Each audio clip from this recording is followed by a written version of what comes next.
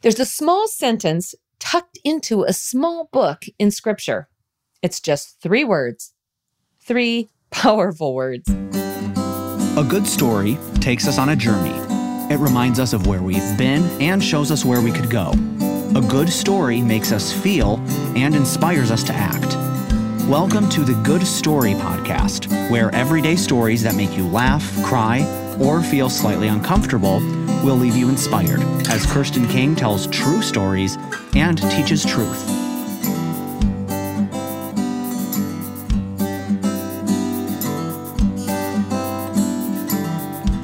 Paul wrote a powerful sentence in his letter to the church at Colossae, which we now call the book of Colossians. He had been telling the church that he wanted them to experience peace, a peace that comes from Christ and can rule in their hearts. Paul, in another letter, had told the people that he wants them to experience a peace that passes all understanding. Which really, when we look at this a little bit more closely, it's a peace when we don't understand all the things. It's a peace that goes beyond that. We don't need understanding. We don't need to know why in order to experience peace. Have you ever said that? If I only knew why this was happening, if I only understood the why of my suffering, the why of my pain, the why of my loss, the why of this timing, the why of my situation, the why of my whatever, if I had a why, I could have peace. And Paul suggests to the church at Colossae that they can choose to have Christ rule in their hearts, have the peace of Christ rule in their hearts. And I suggest to each of us that we too can have this peace that goes beyond understanding. We can choose peace as we choose trust. We can trust that God has the why figured out. So all we need to do is rest in Him. This peace, it's not like the world gives. It's not a peace that's available only when there's a lack of a conflict, but it's peace in the midst of feeling conflicted while we wait for God to do His work and we wonder what He's doing. Paul tells the church of Colossae that he wanted them to experience a peace that is available in the midst of the difficult circumstance. A peace that comes while we wait, not a peace that shows up in hindsight like, oh, it's all fixed now, so I understand, and now I can experience peace. Paul, I sometimes call him Peace, but generally most people call him Paul. Paul was telling the church at Colossae that this peace is a type of peace that can be lived in. It can be for us as well. Paul wrote in Colossians 3:15 this, "And let the peace that comes from Christ rule in your hearts. For as members of one body, you are called to live in peace." Now, you might be sitting here thinking, where's that 3-word sentence? That was not a 3-word sentence. And I'm just going to say right now for a minute, wait for it. Let's go back and read this, though, first. Paul wrote in Colossians 3:15, "And let the peace that comes from Christ rule," take up residence, "be the master of. Let this peace that comes from Christ rule in your hearts." What does that mean? What is this peace that comes from Christ? It's a gift. It's a gift sent to us, given to us from Jesus. Before Jesus left this earth, he told his disciples that he would be sending the Holy Spirit to them. John 16 talks about this. I'm reading just verse 7 where Jesus says this, "I am telling you the truth. It is for your benefit that I go away. Because if I don't go away, the counselor will not come to you. If I go, I will send him to you." God sent Jesus to earth. God and Jesus together, they send the Holy Spirit. This Holy Spirit is sent. And Jesus himself says, it's good that I'm not going to be on earth because if I don't, the counselor is not going to come to you. But if I do go, I will send him to you. This Holy Spirit, this counselor, as he's called in John 16, he's called all kinds of things, a guide, this counselor, this Holy Spirit, this person of the Trinity is the one who brings peace. We find that out also in Paul's letter to the Galatians in chapter 5. Peace is fruit of the Holy Spirit's presence in our lives. Peace is evidence of the Holy Spirit's presence in our lives. So how were things with the people in Colossae? Were they living in peace? Were they struggling? I don't know. Did they have some rancor or strife or difficulties that they were working through? Probably. Don't we all? What I do know is this, that what Paul is telling them as part of the body of Christ, he is telling us all as the body of Christ that we are called to live in peace. We are called to let the peace that comes from Christ rule in your hearts, for as members of one body, you were called to peace. So what do? Well, we let the peace of Christ rule in our hearts, as opposed to allowing the lack of peace in our circumstances rule us. What does Paul say next? He says, let the peace of Christ rule in your hearts, since as members of one body you were called to peace, and be thankful. Did you hear it? The 3-word sentence? And be thankful. And yes, it is written that way. In the NIV and the ESV, it's one sentence, and, capital A, and be thankful, period. And what? What does he mean? And while you are experiencing God's peace, do that and be thankful. While you are clinging to God and trusting in him, do that, trust in him, and be thankful. Be thankful that we can.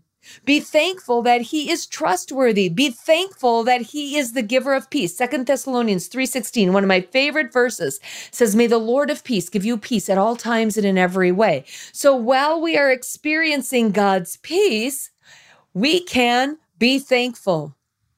While we are clinging to him and trusting in him, while we are doing that, we are to do that and be thankful. A number of weeks ago, I recorded a podcast entitled In the Midst. I shared with you just 3 things that were going on in the midst at that point.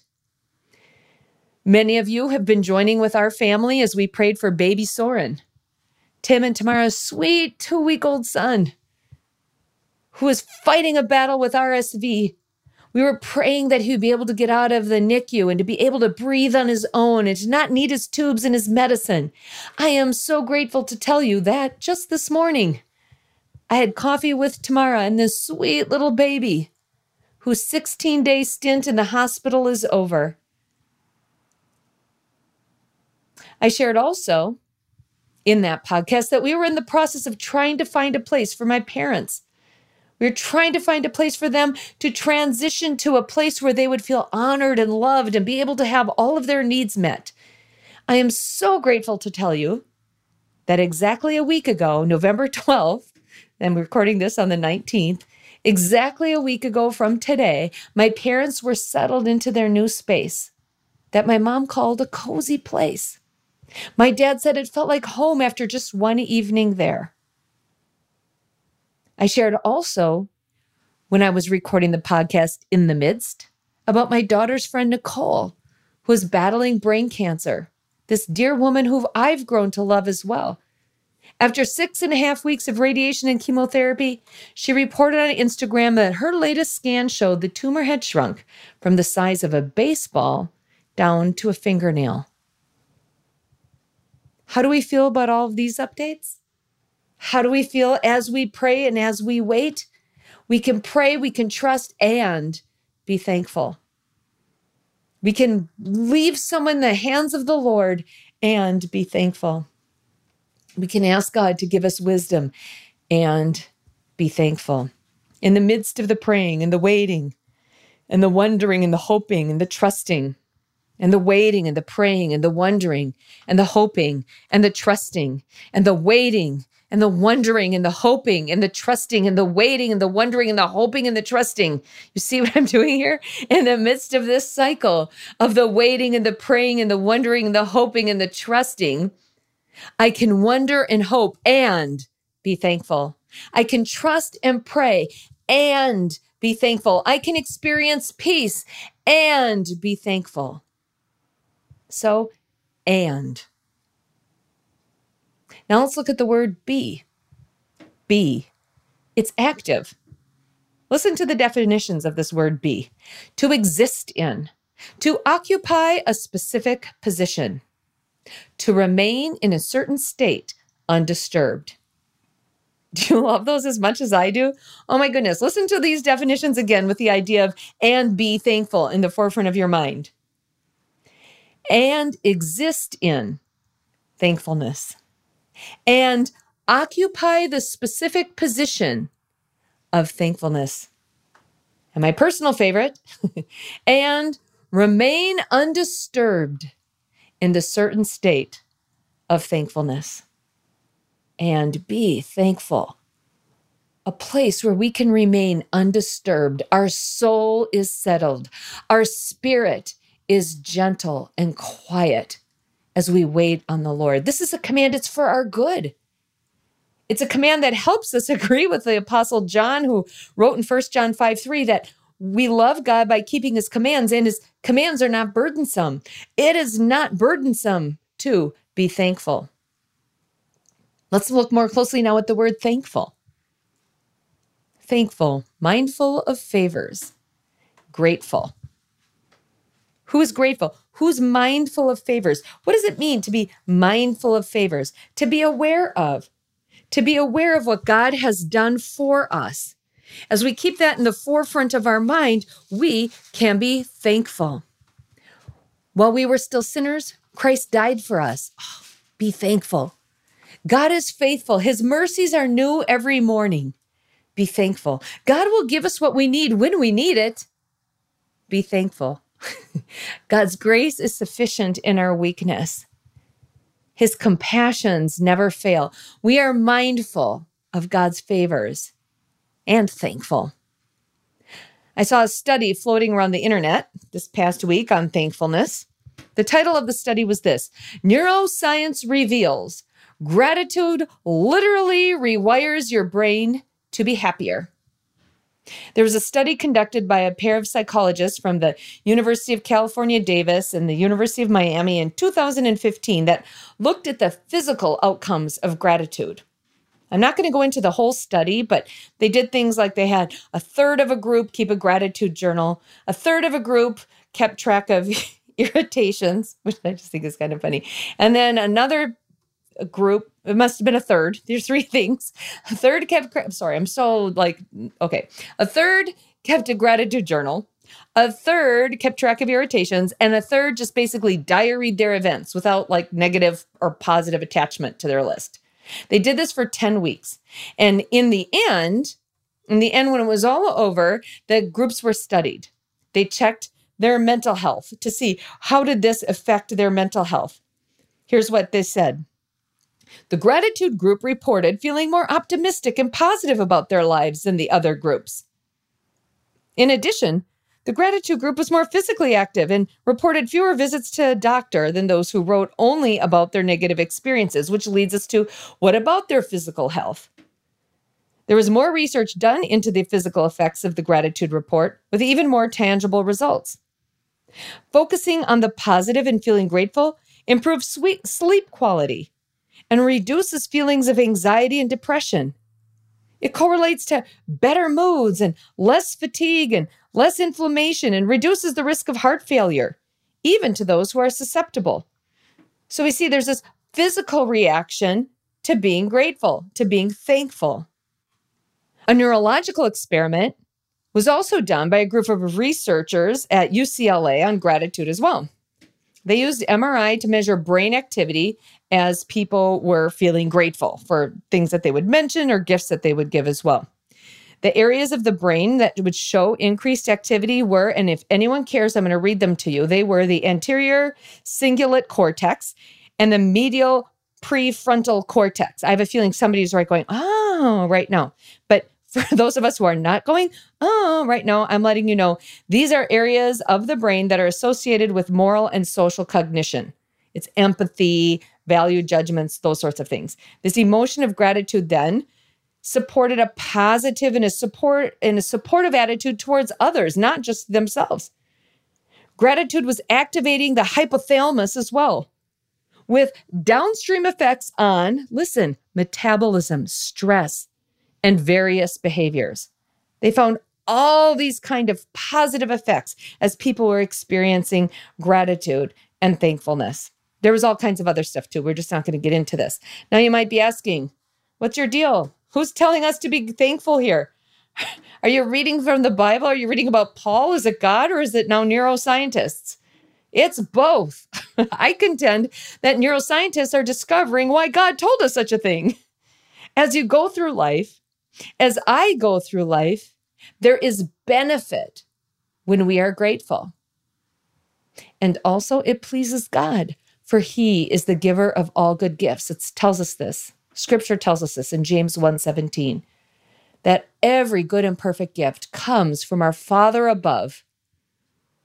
And so as we recognize a gift that has been given to us, as we identify the favors that are bestowed upon us, as we go through life, as we give glory to God and are thankful, as we walk through life and experience this thankfulness, it is not just benefit to us, but it pleases God. I want to read from Psalm 103, which is a great reminder for all of us. It says this: "Praise the Lord, O my soul. All my inmost being, praise his holy name. Praise the Lord, O my soul, and forget not all his benefits, who forgives all your sins and heals your diseases. He redeems your life from the pit and crowns you with love and compassion, who satisfies your desires with good things so that your youth is renewed like the eagles. The Lord works righteousness and justice for all the oppressed. He made known his ways to Moses, his deeds to the people of Israel. The Lord is compassionate and gracious, slow to anger, abounding in love. He will not always accuse, nor will he harbor his anger forever. He does not treat us as our sins deserve or repay us according to our iniquities. For as high as the heavens are above the earth, so great is his love for those who fear him. As far as the east is from the west, so far has he removed our transgressions from us. As a father has compassion on his children, so the Lord has compassion on those who fear him. For he knows how we are formed. He remembers we're dust. As for man, our days are like grass. We flourish like a flower of the field. The wind blows over it and it's gone, and its place is remembered no more. But from everlasting to everlasting, the Lord's love is with those who fear him, and his righteousness with their children's children, with those who keep his covenant and remember to obey his precepts. The Lord has established his throne in heaven. Praise the Lord, you his angels, you mighty ones who do his bidding, who obey his word. Praise the Lord, all his heavenly hosts, you servants who do his will. Praise the Lord, all his works, everywhere in his dominion. Praise the Lord, O my soul. We have a gift. This week, of course, we are focused on Thanksgiving, but we have a gift to be able to do this every day as we live through life and be thankful. Would you remember with me this 3-word sentence in the midst of all that is going on, both good and challenging? And be thankful, for we have much to be grateful for.